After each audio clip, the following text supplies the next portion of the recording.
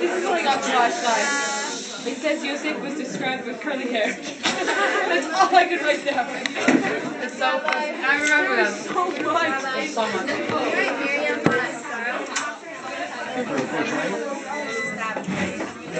How funny though. I know it's last time. It was last time. Okay.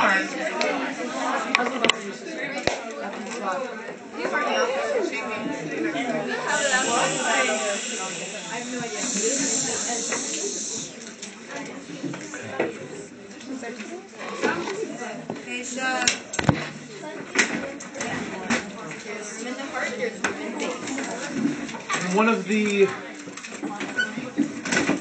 most dramatic moments of the entire Torah, Yosef HaTzadik reveals himself to his brothers every week, every year. In this week's parsha, my mother-in-law cries. My mother-in-law is a very sensitive person. She reads the parshiyos. Did my wife tell you this? It's so funny. I'm like always like. She says she reads the pasuk Ani Yosef Ha'od Avichai, and she just breaks down crying. Please. And a fascinating thing that we all grew up learning, but maybe we missed an interesting point here, is we know that Yosef sends his brothers back to his father. Tell my father that I'm alive. Yaakov doesn't believe them. And then it says, Vayar es ha'agalos asher shalach Yosef. He sees the chariots, the wagons that Yosef sent. Laseis oso v'techi ruach Yaakov Avinu. And this revived the spirit of Yaakov Avinu. So we all knew, growing up, what did we learn? We learned what Rashi says, that these agalot were a reference to the sugya of Egla Arufa, which was the last sugya that Yaakov taught Yosef before he went down to Mitzrayim. That's what we all learned growing up. But then, when you look, just a couple of psukim later, fascinating thing,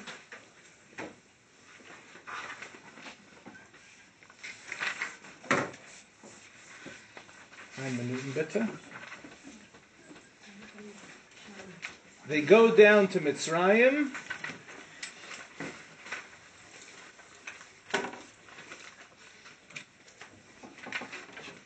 In one of these psukim.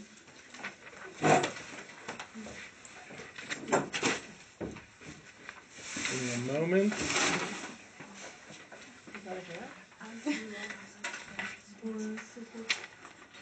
So I did this. Hang on 1 second. I just want to quote it from the actual psukim. Vayakom Yaakov mibe'er Shava, vayisu b'nei Yisrael es Yaakov Avim, ve'es Tapam, ve'es Neshayim, ba'agalot. Now they go down to Mitzrayim in these chariots.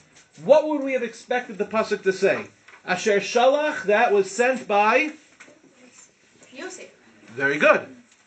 Where would you have known that from? Where would you have known that from?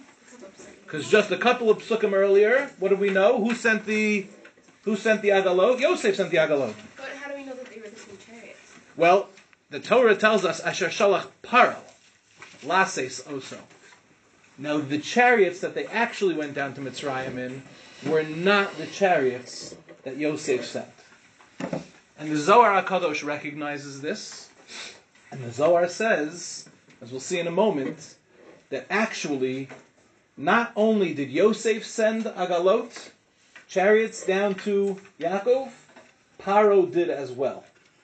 Our first question for the night is going to be, what's the significance of both sets of chariots being sent down? What message was in those chariots? And why did that chariot of Yosef, and not the chariot of Paro, why was that the chariot that inspired Yaakov Avinu? Another question, just before we get started. Yaakov Avinu is hesitant to go down to Mitzrayim. And HaKadosh Baruch Hu speaks to him and says a very strange thing. Anochi ered imcha Mitzrayima, v'anochi alcha gam alo, v'Yosef yoses yado aleinecha. The Torah tells us, I am God your father, don't be afraid of going down to Egypt, I'll make you a great nation there, I will go down with you to Mitzrayim, and I will also bring you up out of Mitzrayim, and Yosef will place his hand on your eyes. Very cryptic words. What does that mean? Yosef will place his hand on your eyes. Why is that? First of all, what does that mean? And second of all, why is that important to Yaakov Avinu?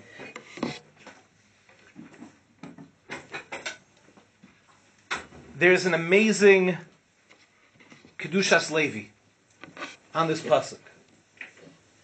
Are we missing chairs? Do we not have enough chairs for people? I apologize. There's a chair over here in the front. There's one chair over here in the front. There's two behind you. Here. There's an amazing Kedushas Levi.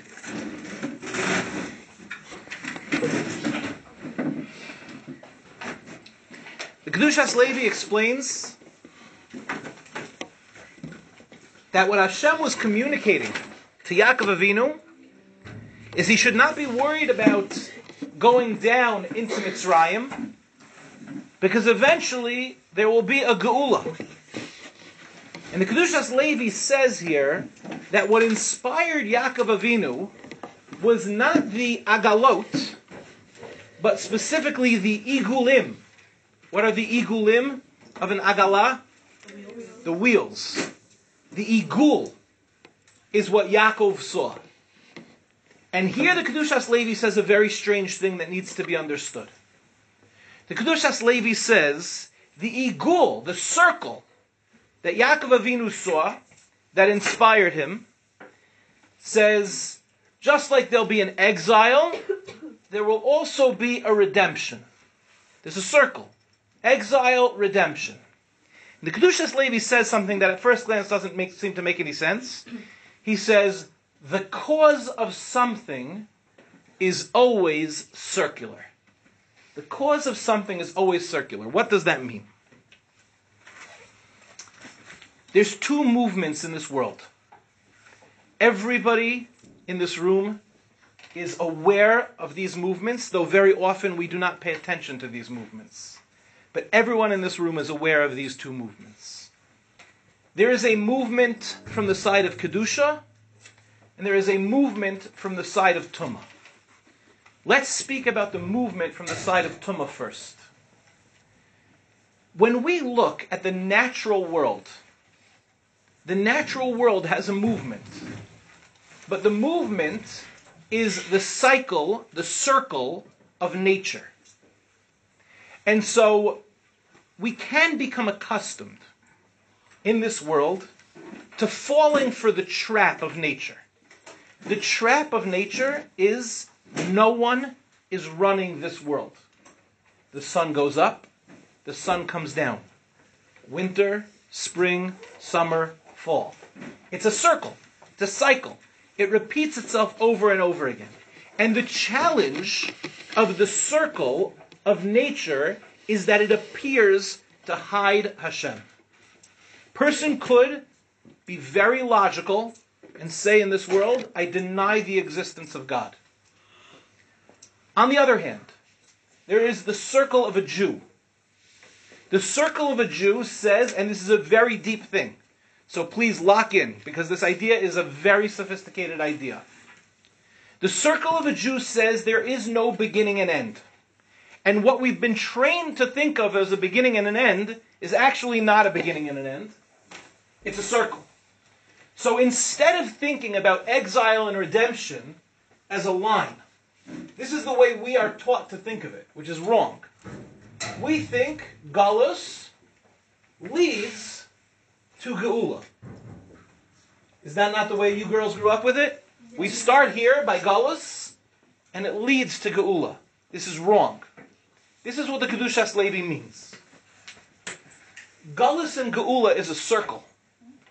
And Galus in the circle is the same exact point as Geula in the circle. What appears to be a movement away from Hashem is actually a movement towards Hashem, which is a fascinating way of thinking about it. In other words, we our whole lives thought of it like this. Galus is bad, but don't worry, because one day Galus will be good. That's wrong. Galus, if you see Galus and Geula as the same exact point in the circle, then is Galus bad? Galus is a movement towards Geula. The circle of Galus and Geula is one circle. The cause of something, this is what the Kedushas Levi means, is always circular. So we make the mistake of thinking, I'll explain it a little bit clearer in a moment. I know it's not clear yet. I can tell by the very obvious perplexed look on your face, which I appreciate and admire that form of communication. You have certain people, whenever you're giving a shir, and like you say something, and they go, I sometimes want to look back at them and go, like, let's just talk like that the entire time. No, but I do appreciate it, yeah? It means a lot to me. Am I embarrassing you? Yes, and it's usher to do that. I apologize. I have a friend who does that when he's giving shir. He goes, am I embarrassing you? And I go, yes. And he goes, okay, good. Now I know what to do for next time. That's the wrong thing. Galus and Geula could be thought of like this, and I think this is the correct way of thinking about it.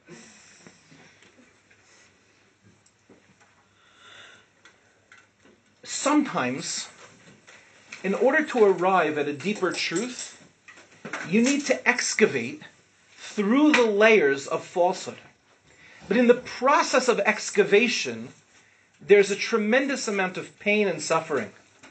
There's often a movement away from the truth, which is a superficial understanding because it's actually a movement towards the truth. I'll give you an example of what this looks like. Let's say you have a girl who is struggling with her davening. Let's say in high school, she davened. She was a davener in high school. When I say she was a davener in high school, I mean she showed up and said the words. Then she comes to seminary. I don't know if any of you have struggled with this year. I'm assuming yes. Yeah, at least some of you. Then she comes to seminary, and this is what it sounds like, right? It's so weird. I literally did not miss davening for like all of 11th and 12th grade. I've missed davening for like weeks in a row here. I thought I was supposed to come to Eretz Yisrael, and I thought I was supposed to be more inspired by my davening, not less so. And there's a distance that you feel. So in that moment, how would you understand your movement right there? You would say, I'm right now in Galus. But actually it's not true. That entire piece of yourself that sort of explores your relationship with davening often moves away from davening in order to move towards davening. So let's say you have a guy that comes into my office or a girl that comes and she says, Berg, I haven't been davening. Okay, what's that been like for you? Yeah, I don't really feel good about it. Okay, so what's next? I think I really want to get back into it, but I want to get back into it in a way that's much more real. I want to get back into it in a way that it doesn't leave me. So what changed? It turned out that the entire time that she wasn't davening, what was really occurring? She was excavating and exploring what it's like to be a person that doesn't daven. And when she got to the bottom of that truth, what did she discover? I really want to daven. Now, did she know that beforehand? No. Because beforehand she was davening. So since she was davening, she wasn't in the truth of her davening. You understand the problem? Yeah. We have this all the time in our performance of mitzvahs. We do things, right? Surface level.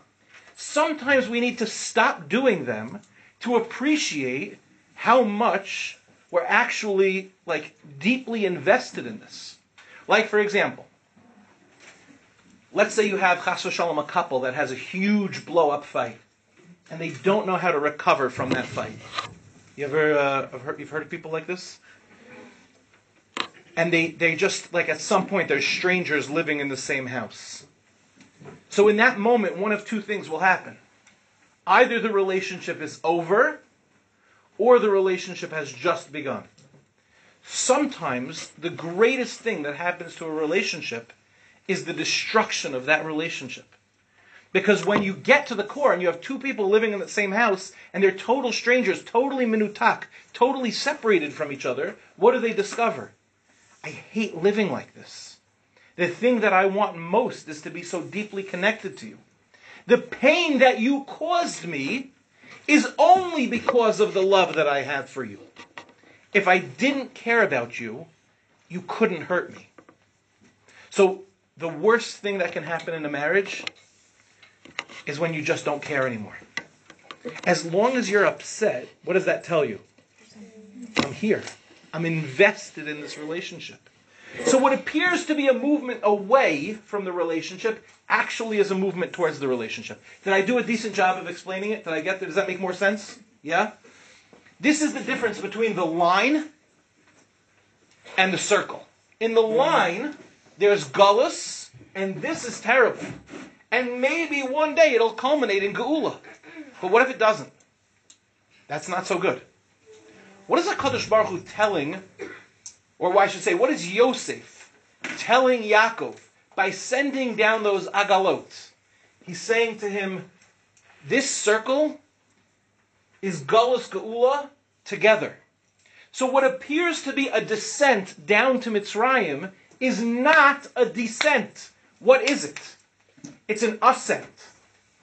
Or a great way of putting this, and this is one of my Talmidim said this to me. I love this phrase. You ready for it? You're falling upwards. It's such a cool way of expressing that concept. Sometimes we think to ourselves like, oh man, Rebbe, you can't imagine what I just did. You know, we all have that line. Remember that line that you promised yourself you would never cross? Remember you were in 8th grade and you said, I'm just choosing 8th grade randomly, right?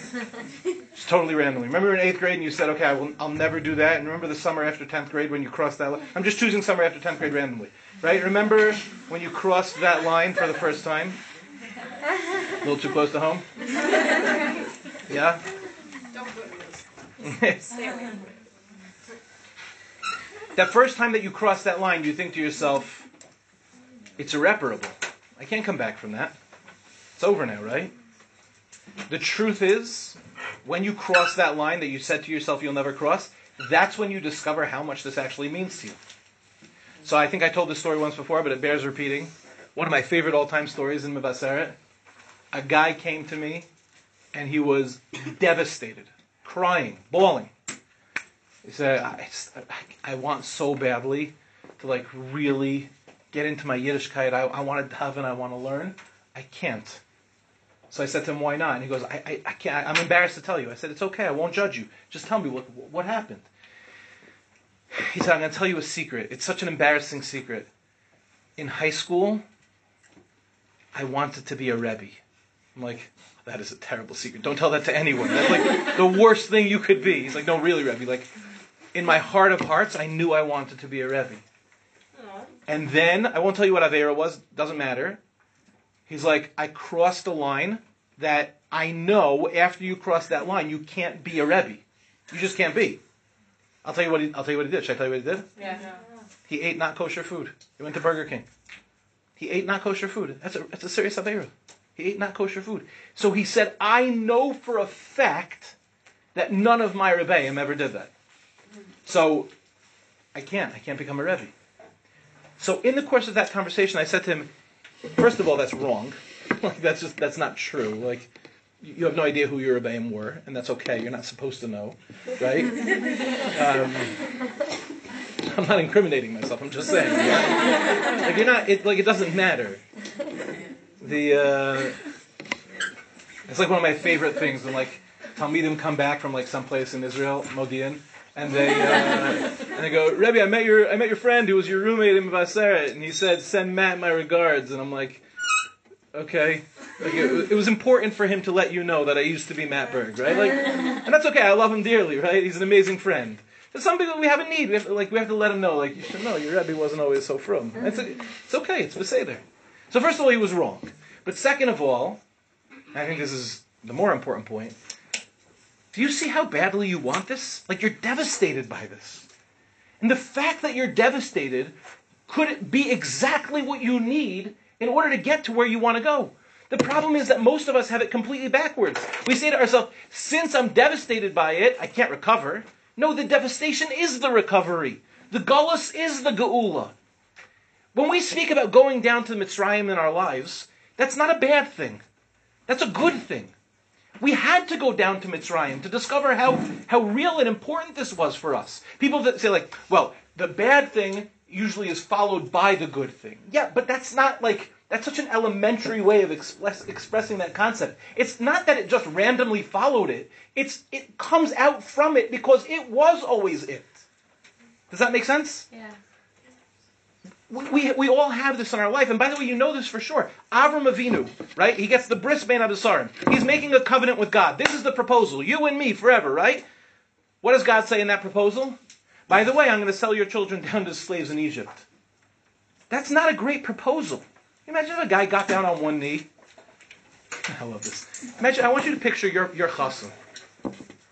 Long payas, thick beard, showing stains from 2 weeks beforehand. Everybody's dream. Shloimi Fafel. This is the type of guy that has a pastrami on rye in his car. Just waiting, just in case, yeah?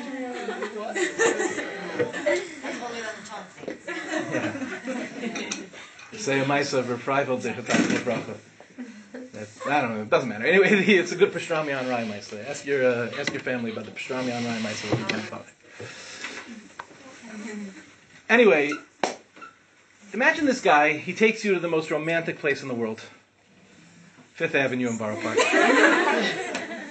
gets down on one knee in front of, Kosher Delight, whatever it's called. Yeah? It goes down. Yeah. Another Corona tragedy. And full moon, beautiful. He gets down on one knee and he looks and he says, do you want to really suffer with me? Like for eternity. Like forever. It's gonna be really hard. Nobody's going to say yes to that proposal. HaKadosh Baruch Hu comes to Avram Avinu, bris bein abesarim, and he says, your children are going to be slaves in Egypt. 400 years. Who says yes to that? If I'm Avram Avinu, I go, wait, let's slow down a bit. I'm into the whole giving the Torah thing. I love the Eretz Yisrael thing. I'm with you on that. Can we just unpack a little bit? I'll use my therapeutic language. Can we unpack this 400 years of slavery thing? Do you mean like, no, and HaKadosh Baruch Hu clarifies, no, Kor HaBarzel. Like this is going to be the roughest, most intense pain that anyone has ever experienced. Your children will fall to the lowest possible level. And Avram goes, perfect. That's what we're looking for. That's a relationship. Now we're talking. What's the pshat? The teretz is Avram Avinu wasn't scared of Galus. He knew exactly what Galus was. Galus is not a punishment. Galus is not a punishment. What brings on Galus might be because of the sins that we've done. But as a result of Galus, and embedded within exile is redemption itself. That's a very deep concept. There are two Merkavas in this world. There are two chariots. There's the Merkava Shlema, which we will have in the times of Mashiach and Olam Haba, a complete chariot, which is a representation of HaKadosh Baruch Hu in this world. And the gematria of Merkava Shlema is the same gematria as Avram, Yitzchak, Yaakov, David. Because the tzaddikim, what they do in this world is they reveal the completion of Hashem's name. So that when you look at this world, what do you see? You see the godly circle, recognizing that everything is its own starting point. That Galus is Geula. There's also a Merkava Tmeya. There's also an impure Merkava. An impure Merkava is represented by the forces of Mitzrayim. That's why the Gal Amuko says that the gematria of Merkava Tmeya is the same gematria as Kelev Ra, as a bad dog. And we know that the Malach HaMavis in Makis Bechoros is referred to as what, girls? As a dog. That the dog will not wet its tongue on any Jewish person, on any Jewish animal, to be able to tell the difference between a Jew and an Egyptian. It's also the same gematria as Baal Tzafon, which is the Egyptian god, the Sphinx. It's the final deity that they have. That's what they're holding on to. These are the two Merkavas in this world. These are the two movements in this world. Yavan, we just finished the Yom Tov of Hanukkah, but we all know that we didn't finish it, right? Because the Chassam Sofer says that why do we have 8 days of Hanukkah? We should only have 7 because the first night wasn't a miracle. What does the Chassam Sofer say? Because we need to make sure that it goes all the way into Teves. If we only had 7 nights of Hanukkah, it would there could be a year where it would stop at Rosh Chodesh. We need to take the lights all the way into Teves. Yavan is the same gematria as Galgal. Yavan is the same gematria as a circle, as a wheel on a chariot. But Yavan comes and says what? Look at nature. There is no God. But what does a Jew say? A Jew says the same gematria as Galgal, the same gematria of Yavan, is also Elokecha. We see in the nature of this world, we see HaKadosh Baruch Hu. That's the depth of what's going on. So now we understand. Yosef HaTzadik sends Agalot. What does Paro do? Paro says, if Yosef's sending Agalot, then I have to send competing chariots. And Yaakov is inspired by whose chariots? He's inspired by Yosef's chariots. Because what do Yosef's chariots tell him? Yosef's chariots tell him, this is good. This is a circle. But which chariots do they go down to Mitzrayim in? Not Yosef's chariots. They go down in the chariots of Paro. Because that's the avoda. The avoda is to go into a Paro-oriented place and to maintain the strength of Yosef HaTzadik. To be able to look at the Igul, to look at the Galgal, to look at the circle of the Goyim, and to be able to find HaKadosh Baruch Hu there. This is what it means. I'm going to start to get a little bit deeper now. We only have a couple minutes left. This is what it means that Yaakov is going to have his eyes opened by Yosef. There's something that Yosef knows that Yaakov doesn't know. What could Yosef possibly know that Yaakov doesn't know? I'll tell you what. What had Yosef just been through? 22 years in Mitzrayim. Yosef had been in Mitzrayim for 22 years. What lesson did he learn when he was there? He learned one amazing lesson. The lesson was, I thought I was in Gullus the entire time. And when he finally got to that initial point, when his brothers came to Mitzrayim and he says to them, Ani Yosef ha'ora vichai, what lesson did Yosef learn? The lesson that Yosef needs to teach to Yaakov. It's not a line, Gullus and Geula. It's a circle. So listen to this. Who's Yaakov's Gilgal? Anybody know? Yaakov is a Gilgal. Another person who has the word, he has the name Yaakov in his name, and he also has a Yosef in his name. Anybody know? Akiva, Rav Akiva ben Yosef. Rav Akiva is the Gilgal Neshama. The Arizal says that Rav Akiva is the Gilgal Neshama of Yaakov Avinu. They had very interesting parallel lives. First of all, they were both shepherds for their father-in-law. They both had 2 wives, right? Yaakov was married to a Rachel. Rav Akiva was married to a Rachel. Then after Rachel passed away, Rav Akiva got married to the wife of Turnus Rufus, which correlates to Leah. There's many correlations. We know that who was the one who instituted Kriya Shema? Yaakov instituted Kriya Shema. What does Rav Akiva die with? He dies with the word Shema Yisrael Hashem Elokeinu Hashem Echad. There's many parallels. We can't get into it right now. There's many parallels between Rav Akiva and Yaakov Avinu. But there's one distinction. If Rav Akiva is the Gilgal Neshama of Yaakov Avinu, I would have expected that Rav Akiva's son would be named Yosef. Instead, Rav Akiva's father is named Yosef. Which means that in this scenario, who's the teacher and who's the student? Yosef is the teacher and Yaakov is the student. So listen to what Rav Akiva is. Perhaps we can suggest that Rav Akiva is the Gilgal Neshama of Yaakov Avinu after he learns this lesson from Yosef HaTzadik. Look at Rav Akiva's life. What's the one thing we all know about Rav Akiva? Anytime there's tragedy, what's Rav Akiva's response to tragedy? Laughter. He laughs. Like the famous Gemara in Makos. When everyone's crying and seeing the destruction of the Beis HaMikdash, what does Rav Akiva say? Yeah, but it'll be rebuilt. Yeah, but right now it's not rebuilt. Imagine you go to somebody's levaya and you start cracking up because you're like, what do you mean? Tchias HaMesim. Like, that's awful, no? No, the teretz is, Rav Akiva, having learnt the lesson of Yosef HaTzadik, understood that in the moment of Galus, it's already the moment of Geula. You're already there. That's why we all know the famous Gemara. What happened to Gemara in Brachos? That Rav Akiva, he tried to go to an inn. They didn't have any room for him in an inn, so he had to stay in the forest. And what did he have in the forest? He had a candle, a donkey, and a rooster. What happened? The wind blew out the candle. The rooster got eaten by a cat. A lion ate the donkey. And what was Rav Akiva saying the entire time? Famous words? Kol man da'avid rachman l'tavavid. Everything that God does is for the best. And then it was a whole story that afterwards the army came into the town and they ended up being saved. What's the simple way of understanding it? The simple way of understanding it, and most of the girls, we all learned it this way, and it's wrong. The simple way of understanding it is, it was good because in the end, it turned out good. No, that's wrong. Rav Akiva said, Kol man da'avid rachman l'tavavid, when? Not when it was good later. He said, Kol man da'avid rachman l'tavavid, it's good right now. That's what Rav Akiva means. Rav Akiva says, I can live in the future because the future is the present. Everything that will be in the future is embedded in this present moment.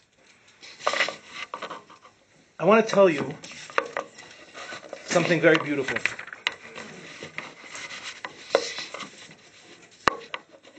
Last night I went to a levaya.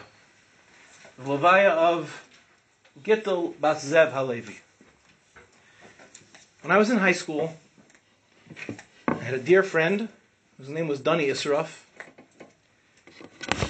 Dani Israf's mother worked in our high school. She was a teacher in our high school. Dani's dad was a really good guy. He was a podiatrist.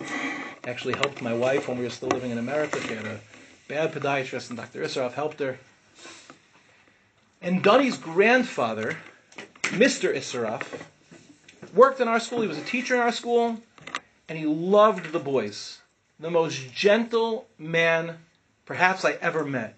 He set up breakfast every morning for us. It wasn't an institution. It wasn't yet like a built-up organization. It was just like a couple of families running a school. And the Israf family was one of the big families of our school. Mr. Israf passed away a number of years ago, and his wife passed away on Zos Chanukah. And the levaya was last night in Eretz Yisrael, in Eretz Achayim, in Beit Shemesh, and Dani is an old friend.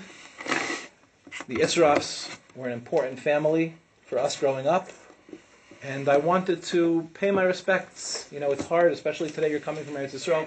The family is not able to come in to bury a grandmother. That's a very painful thing. I myself missed my grandmother's levaya because of Corona. So I decided I wanted to go to the funeral to be there for the family. But it turned out that I went, not for the wrong reasons, chas v'sholom, but I went not knowing that I was going to be at one of the most inspiring funerals I have ever gone to. And I'll share with you the story that was told last night by her son, Dr. Israf. Gittel Bas Zev Halevi was born pre-war, Satmar Chassid, family. It was a very close family. There were 6 children. She was the oldest of 6 children. She was a little mother herself. Dr. Israf described her youth as an idyllic time, no TV, no radio. Life was centered around Yomim Tovim, family, Shabbos. And unfortunately, the Nazis, Yamach Shemam V'Zichram, came, and she was taken away with her family to Auschwitz. And in Auschwitz, she met the butcher, Mengele Yamach Shemam V'Zichram. And Mengele looked at her father and said, to the right, he's going to labor. He looked at the mother, to the left, and we all know what the left meant. He looked at the oldest daughter, Gittel Bas Zev Halevi, to the right, with your father. The rest of the family was sent to the left. This young girl did not want to be separated from her family. She didn't know what it meant to the left, to the right. Nobody told them. So she jumps out of the line, and she tries to be on the other side. And Mengele himself grabs her. He says, you go where I tell you to go. And her mother starts saying, you don't understand. She's a sick girl. She's anemic. She has headaches. And Mengele literally didn't listen to a word the mother said, and miraculously threw her back on the other side of the line. When she got to Auschwitz, she was told from the people that were there that everybody that wasn't there in the labor camp was being burned in the crematoria. And she refused to believe it until she was separating out the clothing from all of the Yidden that were burned in the crematoria, and she found the clothing that her mother had made for her siblings for Yom Tov. And then she realized it was just her and her dad. And she pushed through in Auschwitz. She pushed through because she said, I have to live. I have a father. I have to take care of my father. At some point they were separated. And somehow she made it through Auschwitz. She goes back to her hometown. Dr. Isserhoff described it as like Hiroshima and Nagasaki after the atom bomb. There was nothing left of their old lives. It was like, did we really grow up here? And in that point she found out that her father didn't make it through the Holocaust. She's a 14-year-old girl, alone in the world. She made it to America. She married Mr. Isserhoff, who was an amazing husband. The relationship that they had was exceptionally special. She had 2 children. They had children, grandchildren, great-grandchildren.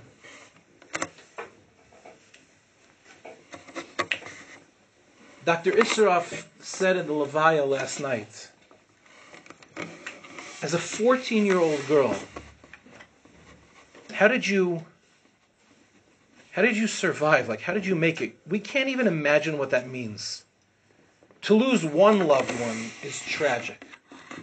To lose several is beyond anything we could imagine. To be 14 and alone in the world because the Nazis took everything from you, we have no idea what that means.